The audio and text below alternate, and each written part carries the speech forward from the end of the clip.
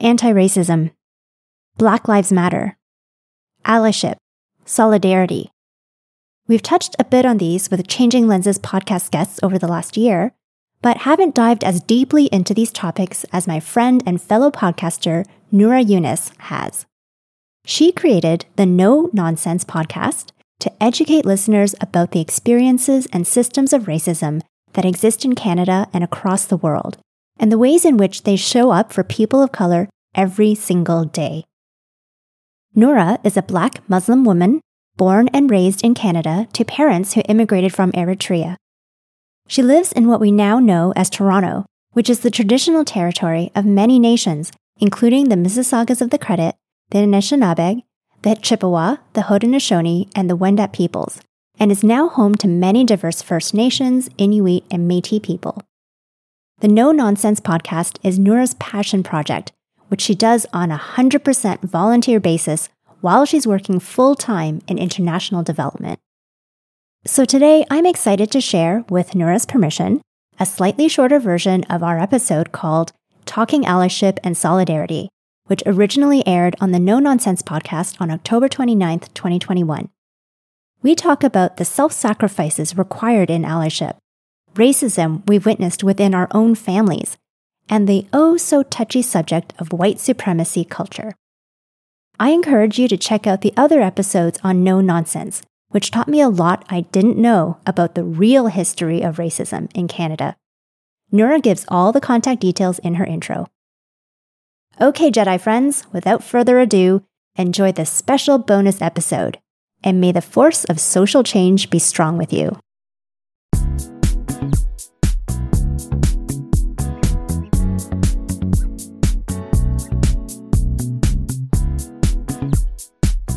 Hello friends, welcome back to the No Nonsense Anti-Racism podcast.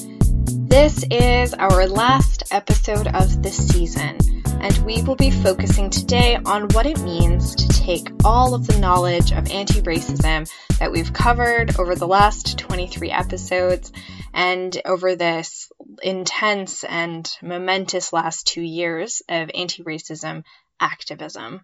Let's put this knowledge into practice by talking about what it means to be an ally. You may be surprised to hear about suggestions on how to be an ally. It may feel obvious, but unfortunately, when allyship doesn't happen thoughtfully, it can be harmful. It's also really important to understand allyship so that we can avoid what's called performative allyship. Performative allyship is when someone from a non-marginalized group professes their support and solidarity with a marginalized group in a way that either isn't helpful or that actively harms that group. Performative allyship often involves a reward or self-gratification, for example, a social media persona and being seen as a good person. The issue is not social media itself, but in the performance, in the performing of being an ally. There is no concrete sacrifice or challenge to the system by those who are privileged. There is no personal sacrifice to address systemic racism. An example of performative allyship on a wide scale was the trend on social media that we saw putting a black square to indicate your support against anti-Black racism and for something called #BlackoutTuesday. What started as a way to reflect on anti-Black racism in the music industry became an international trend. Feminista Jones, an author, speaker, and longtime organizer, said, in quotes, "This performative ally stuff is not helping, and this really catered to the people who want to show that they care. They thought this little black box was going to be solidarity. I'm like, this is not how movements work. This is not how we're supposed to be using social media." And people fell for it because it takes minimal work and minimal effort. Now, performative allyship isn't always harmful in and of itself. The harm comes from the distraction and the false sense of satisfaction that you've done enough for a movement when you likely haven't actually done anything at all. This is the last episode of the season, but we encourage you to stay connected to the No Nonsense Anti-Racism podcast. We are on Instagram and Twitter. You can also email us for collaborations, sharing out opportunities, or just to say hello. You can reach us on Instagram. Handle is at racism_is_nonsense. On Twitter, handle is at nonsense_no, KNOW. And then, of course, by email, nononsensepodcast@gmail.com, KNOW. To talk more about this subject, I invited Rosie Young to share her perspective on allyship and solidarity building. Rosie Young, she, her pronouns, is a coach, trainer, speaker, and strategist for justice, equity, decolonization, and inclusion, with the very cool acronym JEDI, helping leaders grow more inclusive and organizations grow more human. She is a certified HR leader and chartered professional accountant, and has held multiple executive positions in HR, finance, and as board director. Rosie brings a holistic approach to JEDI that integrates economic equity, behavioral change, and HR strategy. Rosie created and hosts the Changing Lenses podcast, shifting our worldview on business by looking through a JEDI lens. She is based in Toronto, Canada, and usually enjoys traveling, except during a global pandemic, of course, and has served communities in Guatemala, Ghana, Nigeria, Rwanda, and Uganda. So take a listen to our conversation. I am so happy to have a friend and future collaborator as well. Her name is Rosie Young, and she is on our episode today. Hi, Rosie. Hi, Nora. So, Rosie, I've just read your bio, which is technically like your professional background and what your business is as an entrepreneur. But it would be great if you could tell our listeners a little bit more about yourself. Thanks, Nora. Yeah, happy to introduce myself. So hello again, everybody. My name is Rosie. I am a cisgendered woman born in Hong Kong to loving parents. And we moved to what we now know as Canada when I was just a baby. So where I live now is Toronto, or what we know as Toronto, but it's actually the original territory of many nations indigenous to this area. And that includes the Anishinaabe, the Huron-Wendat, and the Haudenosaunee Confederacy. And being born in Hong Kong itself was also a colony of the British. They were a colony up until 1997. And there's a whole bunch of stuff there that we might end up wanting to talk about later. But in the meantime, we moved to Canada. My parents and I moved here when I was just a baby. So I feel like I grew up in Canada, although technically I was an immigrant. And my parents, my mom is the youngest of 3 kids. My dad is the youngest of 5. And my aunts and uncles and cousins are kind of scattered all over the world. So some of us are here in Canada, some are in still Hong Kong, and some are in Australia. And I'm an only child, so I have some nieces and nephews through my cousins, but a lot of them also living around the world. So hard for us to see each other. I miss them and I love them a lot, but I don't get to see them all that often. So yeah, that's a little bit more of the personal stuff about me. And I appreciate you giving me the chance to share that, Nora, because yeah, I'm proud of all my professional stuff. That stuff matters. I'm a thinker. I care a lot about justice, equity, decolonization, and inclusion. So that's what I'm doing now. But something actually I learned from an Indigenous professor, he's Cree, and he's based out of Vancouver, British Columbia. He's been teaching a course, and when he first introduced himself, he also shared a lot about his personal family background. And something he said was that the reason why he did that, I tell you whom I'm related to, because one of the basic differences between modern Canadian society and Indigenous people is that Western folks tend to introduce themselves by what they do. For much of dominant society draws its significance from what you do. Indigenous folks tend to draw their significance from their relatedness. And that kind of really hit me right in the heart because, again, as much as my professional stuff matters and I need it for, making money, it's not who I am. Who I am is like who I'm with you right now. And I know we're going to have a really authentic discussion. And that's also what gets me excited because we can leave all the surfacey stuff aside and talk about who we really are.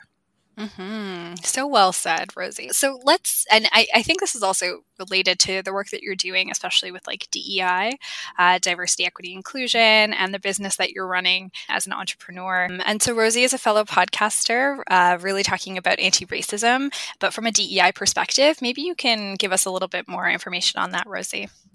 Sure, yeah. So my journey to do this DEI work, and I tend to use the acronym JEDI. It sounds a little bit kitschy, but it actually really symbolizes what I care about. So justice, equity, diversity, and decolonization, as well as an inclusion. I have only been doing this as an entrepreneur and a self-employed person for the last year or two, but I feel like I've been moving towards this all my life. So professionally, as you noted in my bio, I'm a professional chartered accountant. I'm a professional HR leader, but in everything that I've been doing as an accountant, as an HR person, has been trying to lift up communities that have been oppressed, that have been marginalized, that are experiencing vulnerability.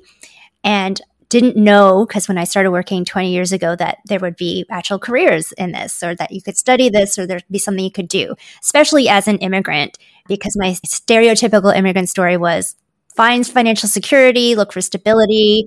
We came here, I've never wanted for anything, but I didn't have a lot either growing up. So it was one of those, just do whatever you need to do to build security for yourself and be able to take care of yourself and your family. And so going into this work now, I'm trying to see what I can do around the bigger picture, social justice, economic equity, with my background as a business and finance professional.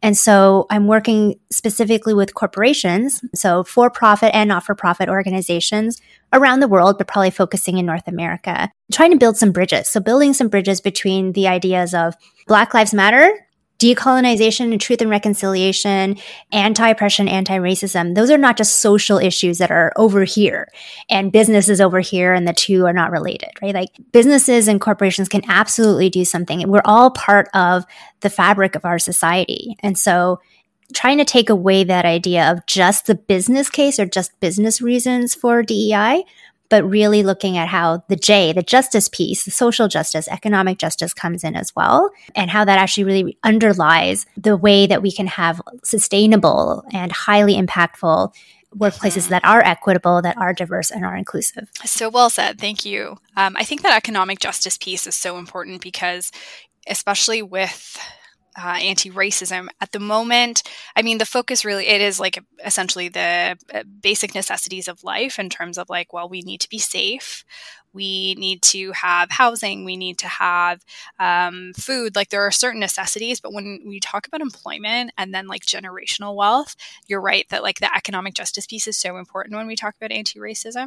And I think there are some kind of siloed conversations happening about that, but I think there's still quite a lot of work to do. So glad that that is something that you're talking about and focused on for sure. I did have a past episode about DEI work. That is something that every workplace is really eager to cover since the social movements that have really sprung up last year. But I'd love to hear about your experience working with different corporations and for non-for-profit, all the different kind of organizations that you've been working with and what your experience has been like. And it is a bit broad, but DEI is we don't want it to just be a sexy topic for the moment. We really do want sustainable change to be happening. And some people are seeing that change. Some people are saying it's a little bit slow to happen. What's your experience been like working with some of your corporate and nonprofit clients?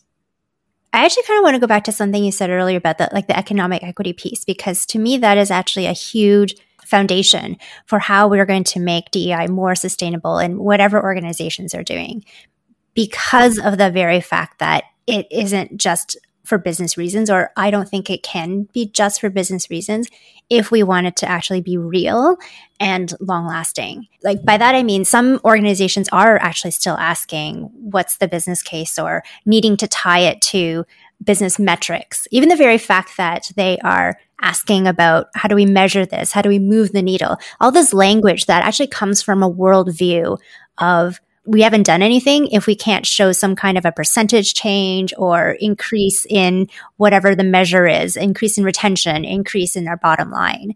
That's one way of knowing. That's not the only way of knowing. And I've been actually learning a lot from Indigenous folks as I've been making new friends and just learning more about a different worldview, about different ways that you could see that. So how do you capture humanity in a metric? How do you measure how included Nora feels, or, the level of frustration or oppression you might feel today?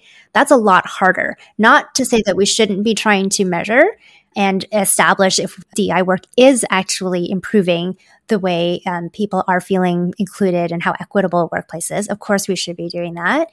But I really try to get organizations to look beyond just the profit reasons or the business reasons as we know it, because, and this will sound a bit extreme, if you really pushed that to the one end of the spectrum, I would say there's a much bigger business case for not being equitable, for not paying minimum wage, let alone living wages, because of course it's going to cost an organization more. And we see that in debates nowadays too, right? We see that especially in the States with how low their minimum wages are. And we see that in how certain sectors in our economic recovery during COVID are complaining about people not being able to or not wanting to work because they're getting handouts from the government, et cetera, et cetera. So yeah, like slavery is the cheapest form of labor. There's a stronger business case for slavery, I hate to say it, than there is for diversity and for inclusion in the workplace. And so, yes, there are really great business benefits, but if that's our only reason, then all that needs to change is something in the economy or some kind of factors where suddenly it's not so profitable anymore to be paying more in health benefits and giving people mental health breaks and all that stuff. And then these things will go away. So unless the underlying reason is a more human reason about making humanity and society better, then it won't be as impactful, won't be as long lasting. Mm-hmm. I never thought about that. Technically, the business case, easier, cheaper, faster to not embrace anti-racism or to embrace anti-oppression. I never even thought about that. Yeah. Well, it's also underlying a lot of, this is what I noticed. Most people and most organizations, all of them, in fact, I think, will not disagree. Mm-hmm. If you were to say, we should not be racist, yeah, most people would agree with that. We support Black Lives Matter. Most people would agree with that.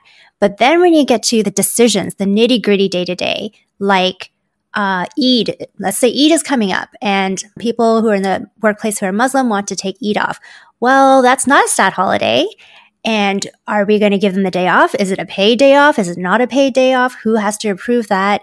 I've experienced before where I had wanted to ask for Chinese New Year's off, and there was an HR policy that seemed to allow it because they had personal days that are paid and they seemed to cover this sort of stuff.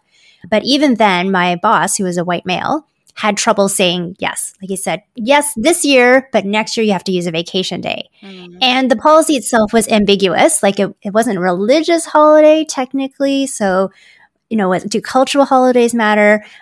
I think the question organizations and people need to ask themselves is, what's holding you back? Like, what is it that's making you hesitate from just saying yes? Because if the idea is, yes, we want people to feel included, and yes, it matters that you celebrate Eid and that's not a stat holiday, but you want to be able to give that to you off, why does it have to be a trade-off? Why do you have to give up a vacation day for that? Or why do you have to, say, give up another stat holiday because Christians get Christmas off? And so therefore, well, if you give up your Christmas, then you can have Eid. Like, this is the conversation that's happening versus just a blanket, yes, we honor you. We honor that's like this as a country.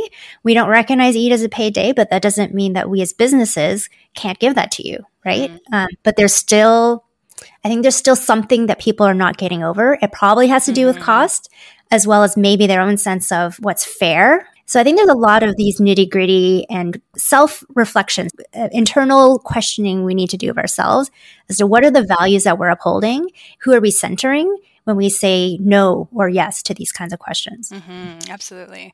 And I mean, that human-centered approach definitely makes sense. And I can see how that would be the approach that you take with clients. But what has been the feedback that you get when that's the kind of proposal you make versus maybe a business case, which they're probably more used to or kind of expect from a DEI professional who comes in or a Jedi who comes in? Yeah, another really good question, a little bit loaded because even within the practitioner community of DEI consultants and coaches, there's a lot of healthy discussion, I would say, about that.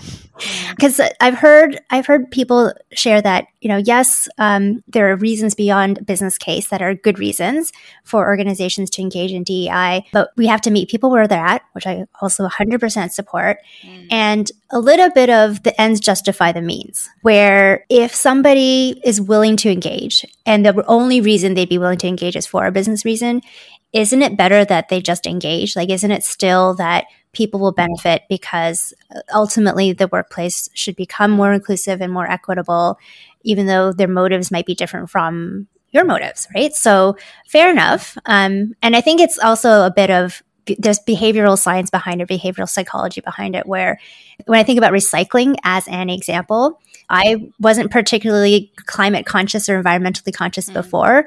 I'm definitely on the slow end of the adoption. But as soon as you start forcing people to do it, if it has to be forced, and you just get used to it, it's kind of like anything else. Once people start becoming acclimatized and it becomes habitual, the barriers go down. And I think there's a genuine case of, as you start to know people, as you start to hear more of this information, if you wouldn't have chosen to do it at first, but you become kind of indoctrinated to it, it's going to make an impact one way or the other. So I can buy into whatever the reason, if people are willing to engage, let's work with them, regardless of motivation.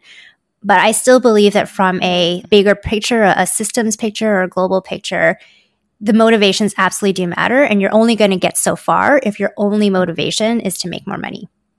And it does get me thinking about like performative allyship and this, not everyone's motivations are the same, but especially when there is like a global call for action, unfortunately, there is a lot of like whitewashing, greenwashing. It doesn't matter like what movement it is. There are people who are going to hop on the bandwagon because the business case is, this is what people are doing. Like we should all do it. Same thing when it comes to anti-racism for sure. Yeah. Well, I think part of what contributes to performativeness is being rules-based versus principles-based. And that also ties to motivation, right? So if a person is, maybe they're not solely money motivated, but they just don't want to make a mistake. I hear a lot of that as well as the underlying fear. And I'm scared to say something like, what if that's not the right term to call someone? I had somebody ask me if they should put their pronouns, and he was a heterosexual man, cisgender heterosexual man, if he should put his pronouns in his email, or is that just going to be considered tokenism, was his word. And so I explained that I think that yes, having your pronouns in there is helpful because people shouldn't be making assumptions about either what your gender is or what somebody else is. So it helps make it become a bit of a norm to put your pronouns in there. Like his motivation was a genuine, is this actually being inclusive or is this just being performative? If we're just trying to do the right thing, then it becomes memorizing a whole bunch of rules. Like tell me what the rules are for pronouns. Tell me what the rules are for not sexually harassing a woman. And then it's just memorization versus actually coming from the heart, where you're probably still going to make mistakes. Even when it is about memorization, you're going to make mistakes. But at least when it's coming from the heart and you're making mistakes, then how you make it up afterwards or why you're learning and how you're going to get better versus just being like, oh crap, I failed at this, therefore I'm not going to try, or it's too scary. That's going to shut things down versus move things forward.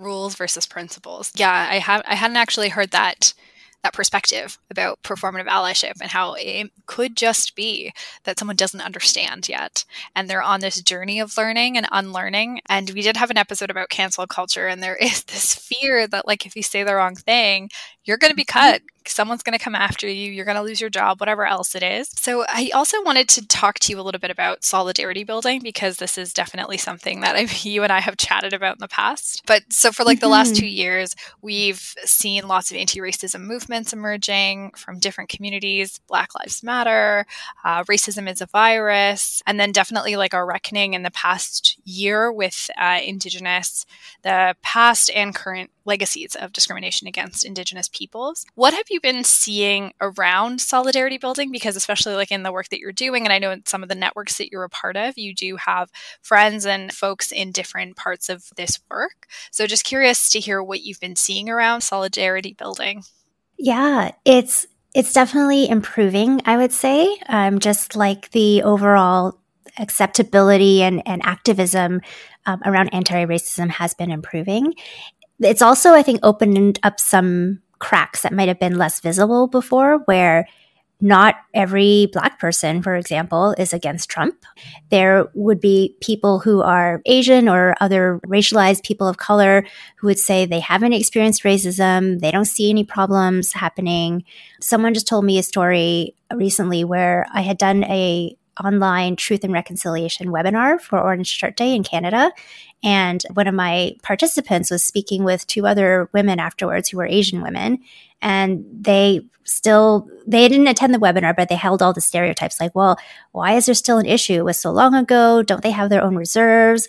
Why do we have to talk about this? And so it absolutely, the divisions, which are, I would say, inherited or legacies of colonization and white supremacy culture, those things absolutely exist. And so solidarity, while it's improving, is needed more than ever. And I think that it's helpful the more we can understand and not compare. I don't even want to say compete, but not compare between, well, what level of racism have you experienced? Or, these people were enslaved, these people were not. Well, your colonization ended before our colonization. Like, those are not helpful discussions, and they just serve to further divide. Not saying that happens a lot, but I think it does happen. And myself as well. Like, I had to come to terms with my own anti-Black racism and my own lack of solidarity, which I can analyze where I think it all came from and why, but I don't want to make excuses or justify. I think it's important to understand where we got our thinking from. A lot of that, again, comes from colonization and white supremacy culture, because if we're all less than, if all non-white people are made less than, then we're all just scrambling ourselves to try to be better than somebody else, right? So I can see some of the psychology behind it. But either way, it's important to unlearn stuff we have learned. It's not just intellectual. My pillars, when I think about changing and helping people deal with this and helping people stand in solidarity, is about education and then personal change and then systems change. It's not linear. It's definitely circular, but I don't think that you can't have one without the other and expect to change the whole. And it's as much about your personal change as it is about changing policies and processes. Definitely been in conversation with folks and doing my own reflection of learning and unlearning, because that internalized racism is so powerful. And until you unlearn and go through this journey, to be able to recognize what it is, where it's coming from, where you're even feeling it physically in your body is really, really interesting. For example, we were both in Toronto, parts of different communities. And Toronto is one of the most multicultural cities in the world. So we have that to be proud of for sure. But there is still a lot of racism between groups, between different communities. My parents, bless their heart, but as immigrants, I was born and raised in Toronto, but my parents immigrated from Eritrea. And of course, it'll take us a long time to unpack, but colonization and years of also internalized racism about what it means to be Black, white, Asian, Indian, whatever else it's interesting to hear now some of the reflection and processing that my parents have been doing about their perception of what it meant to even be Black in a place that was they're no longer a part of a homogenous community, the stereotypes that were then put on them. So yeah, just really interesting to hear, and that need for solidarity building, because unfortunately too, with anti-racism work, what I hear a lot of is people are like, great, go educate white people because they need to know what's going on. And it's no, we all need to understand what's going on. All of us need an education in anti-racism. Yeah, totally. I've heard my own family members, also bless their hearts, I heard family members saying things that were sometimes mildly racist, sometimes hugely racist.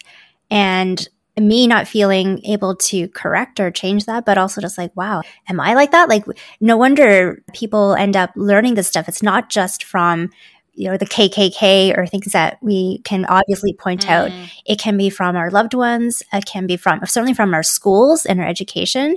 I was researching something yesterday and I saw online stuff about pioneers. The word pioneer in the States is generally something positive. Oh, look at these pioneering people. They're paving the way and they were so brave. They had to settle this Wild West.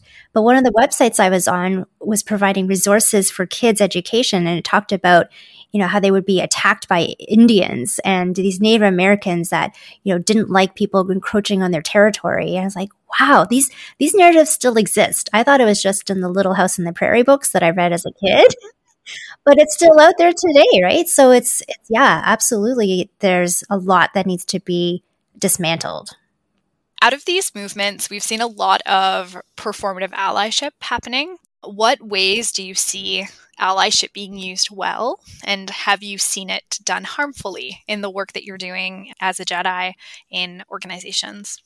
Yeah. You know what? So I was just listening to an online conference where Mary Frances Winters was speaking, and she's an author. Black Fatigue is one of her books. One of the things she talks about is about going beyond solidarity and allyship to being a power broker. And she explained that a power broker is an insider who has the capability to influence outcomes and also influence others. And so I've thought a lot about this, even for me as a Chinese person, having held various executive leadership roles in the organizations. There's definitely been over the past several years where I look around and I notice how fortunate I am as not a white person, still a racialized person, but I'm light-skinned. I'm part of the model minority that's acceptable to, the white, primarily executive world. And so I can get into places that I don't see a lot of Black people, for example. And I don't remember any Indigenous person that I noticed being in the workplaces that I was at. And so the question I had for myself and other racialized people who are able to get access to places that other, frankly, darker skinned races can't get into is how can we be power brokers? So going beyond just solidarity, again, wherever we're at. But for me now, it's about if I can get inside places, if I can build those bridges, that's my goal, is to build bridges, to extend those bridges, the longer distances, longer and longer out to the places and to the people who have been pushed further and further away from the center. It's not handouts. It's not giving anything. I think that's also one of the myths or the stereotypes that get put about affirmative action. It feels like to people who are currently in positions of power, and it's like, oh, am I going to lose this because I'm the wrong color skin now? It's not about that. It's about recognizing that certain groups, through various societal and economic issues, have not been able to even have a chance to be considered for certain places, right, in certain positions. And so how can we ask the questions? How can we ask some of the uncomfortable questions and then also help people process through the very legitimate fears that come up? I get why someone in a position of power would be like, oh no, am I going to lose my job? That's scary. But they are still in the position of power to protect themselves. And that ends up harming the same groups that we're trying to help, right? So I think that's also where it's not about performative allyship of, okay, I care about this, but when it comes to something that's actually going to require some sacrifice, some giving up something that means something to me, and it's a question for myself as well. I'm wondering that. Am I going to be ready to sacrifice that? Am I going to be ready to actually give up something that matters to me for the benefit of somebody else? And to me, that is going beyond just the words. Mm-hmm. I do really like this idea of being a power broker because it feels really tangible. Sometimes with anti-racism, it all feels kind of like fluff and theoretical, but I that's why I think I'm drawn to this point about being a power broker. And to your point, there are some spaces that some folks are going to be able to have access to. So how do we ensure that all spaces that we go into are as diverse and representative as possible? Yeah, I really like this idea of a power broker. Thanks. I think that's a really tangible way that listeners especially can be like, oh, okay. To reframe how they think about it is okay, ally is great, but let's take it a step further. Yeah. And actually, as you're saying this right now, it's making me think of something else, because when it comes to moving from inequity to equity, really what we're talking about is a redistribution of power. And so as a power broker, you have the ability to do that redistribution, right? What you're doing is you can take power away, move it away from, one person in one area and shift it around the table, maybe even expand the table. So yeah, being a power broker is beyond just, okay, I'm standing beside you. It's, okay, I need to take from over here where there's plenty and move to over here where there isn't. And you can broker that transaction in a way. It's not a transaction, but you know what I mean. Yeah, I really like that idea. But so Rosie, I do want to, so white supremacist culture is definitely something you and I have talked about, but is not necessarily language that I think we hear in the wider discussions about anti-racism. How would you define white supremacist culture as opposed to white supremacy? So, okay, interesting. So in both cases, I'd use the word supremacy. So white supremacy culture, as opposed to white supremacist culture. It's the idea that white culture is considered supreme or elite or elevated. And I had an interesting comment come up in one of my workshops recently where a white man asked about white supremacy culture and felt that the way I had explained it, because I was purposely trying to separate it from individuals, so not calling anybody white supremacists or saying it's not a KKK thing, it's not a Nazi thing. It is the culture of the fact that white people and white culture is considered supreme. So it's interesting because he took it kind of too far down the spectrum where he said, oh, so really it's about the supremacy of white culture, not white culture supremacy. And if I say it that way, my white bosses will be able to accept that better. And I was like, ooh, okay. So there's a lot there. So I was like, well, it's both. It is the fact that it's a dominant culture, and that in that sense, yes, it's the supremacy of the white culture, but it is also white culture being considered supreme, which has a lot behind it. And a much better person to explain what white supremacy culture is than I am is a woman named Tema Okun, who has a whole website, whitesupremacyculture.info, that is a curation of really great information that's about that. So maybe, Nur, if you can link that in your show notes, that's a great resource for people to read more about the characteristics, about what white supremacy culture is, and actually that idea about needing evidence and metrics and measurements is a part of that culture as well. But I think that before we even talk about what it is, it's important for that understanding because of that visceral reaction that man had. And I think a lot of people have.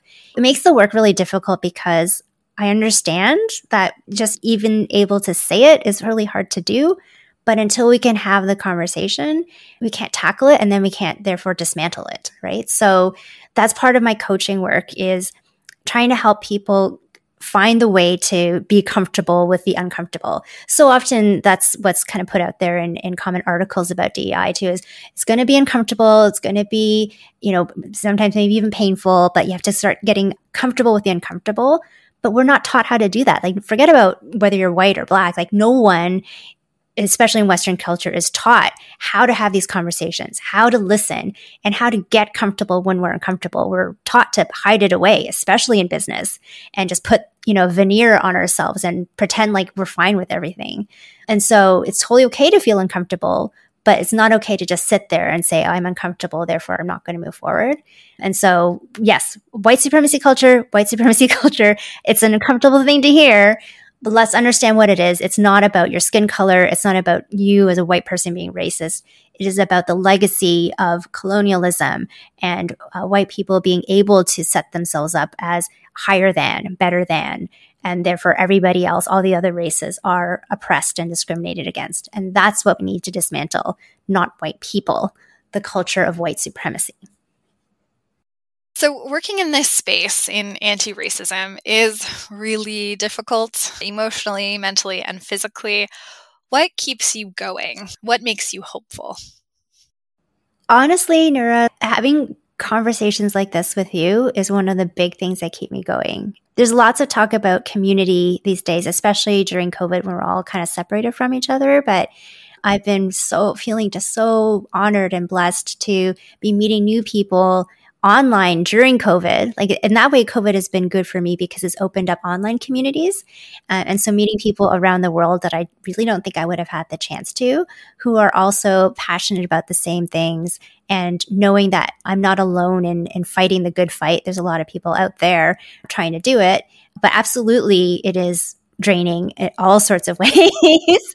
You probably heard it as well, like just even talking about this can be draining for the people who are living and experiencing racism or other forms of discrimination on a daily basis. So what keeps me going, aside from the community and having people like you to support, is something I learned from some medical doctors and some therapists. It is all tied to emotional resilience and emotional intelligence and detaching myself from the outcome. So yeah, a bit of that, like you alluded to savior mentality before, and I definitely have that feeling. Also, maybe from my professional background where I always have to be the fixer. And in business, it's always about finding the solution and actually executing, like seeing the end result. But in this work, I don't know that any of us are going to see the end result, if there even is an end result. I think it is going to be a lifetime, like the lifetime of humanity journey to keep moving towards a more equitable, not the most equitable place. And so my job isn't to try to convert anybody. I can't even if I wanted to do that, but to be consistent in standing by what I believe, putting the message out there, helping people who are looking for that help. There's people who genuinely are wanting to do the change, but they're not quite sure how to do that. And that's the people I really want to serve. And the people who aren't in that place, no judgment, all compassion. We're all human. I make tons of mistakes. There's a lot of things that probably people want me to change and I don't want to change. And so it's not about that. It's about just being consistent, one step in front of the other, and letting what will happen will happen. That sounds like a very enlightened.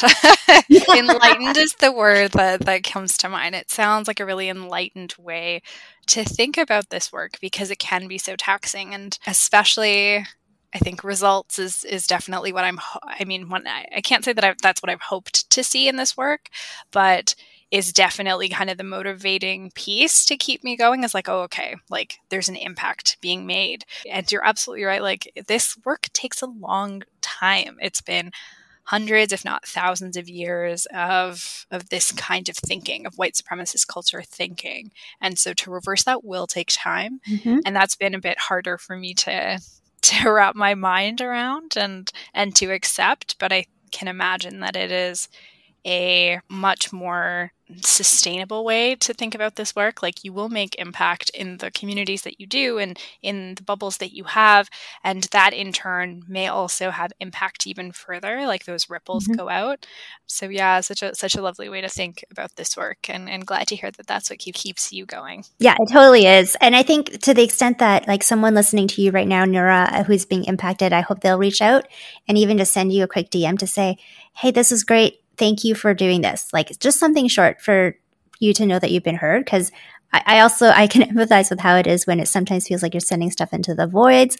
And especially now in our social media crazy world, like it's this weird unidirectional, pretty much. Not even a conversation. It's just unidirectional message sending. You don't know what impact is being had. And so I think it's more about saving your sanity and setting some boundaries for yourself to be like, trusting in the universe that the people who are meant to hear your message will hear it and to let go of everything else. And which is also why I want us to focus less on metrics, because how do I know who heard it, what's happening inside of them that may not show up for years later on, but it all goes back to that podcast they heard or whatever.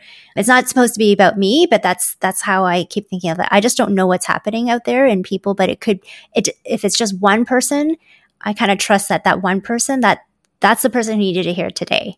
The people who are meant to hear it will hear it. That's what I believe. So lovely. Yeah. Thank you so much, Rosie. Thank you for sharing that and for sharing all your wisdom on this podcast. It's been really insightful to hear you speak and to hear about the work that you're doing and the ways that you're tackling anti-racism in the work that you're doing. So thank you so much for joining today. Thanks for making the space, Nura. Like the work you're doing is so important. So I'm so happy to be here and be able to have this real conversation with you.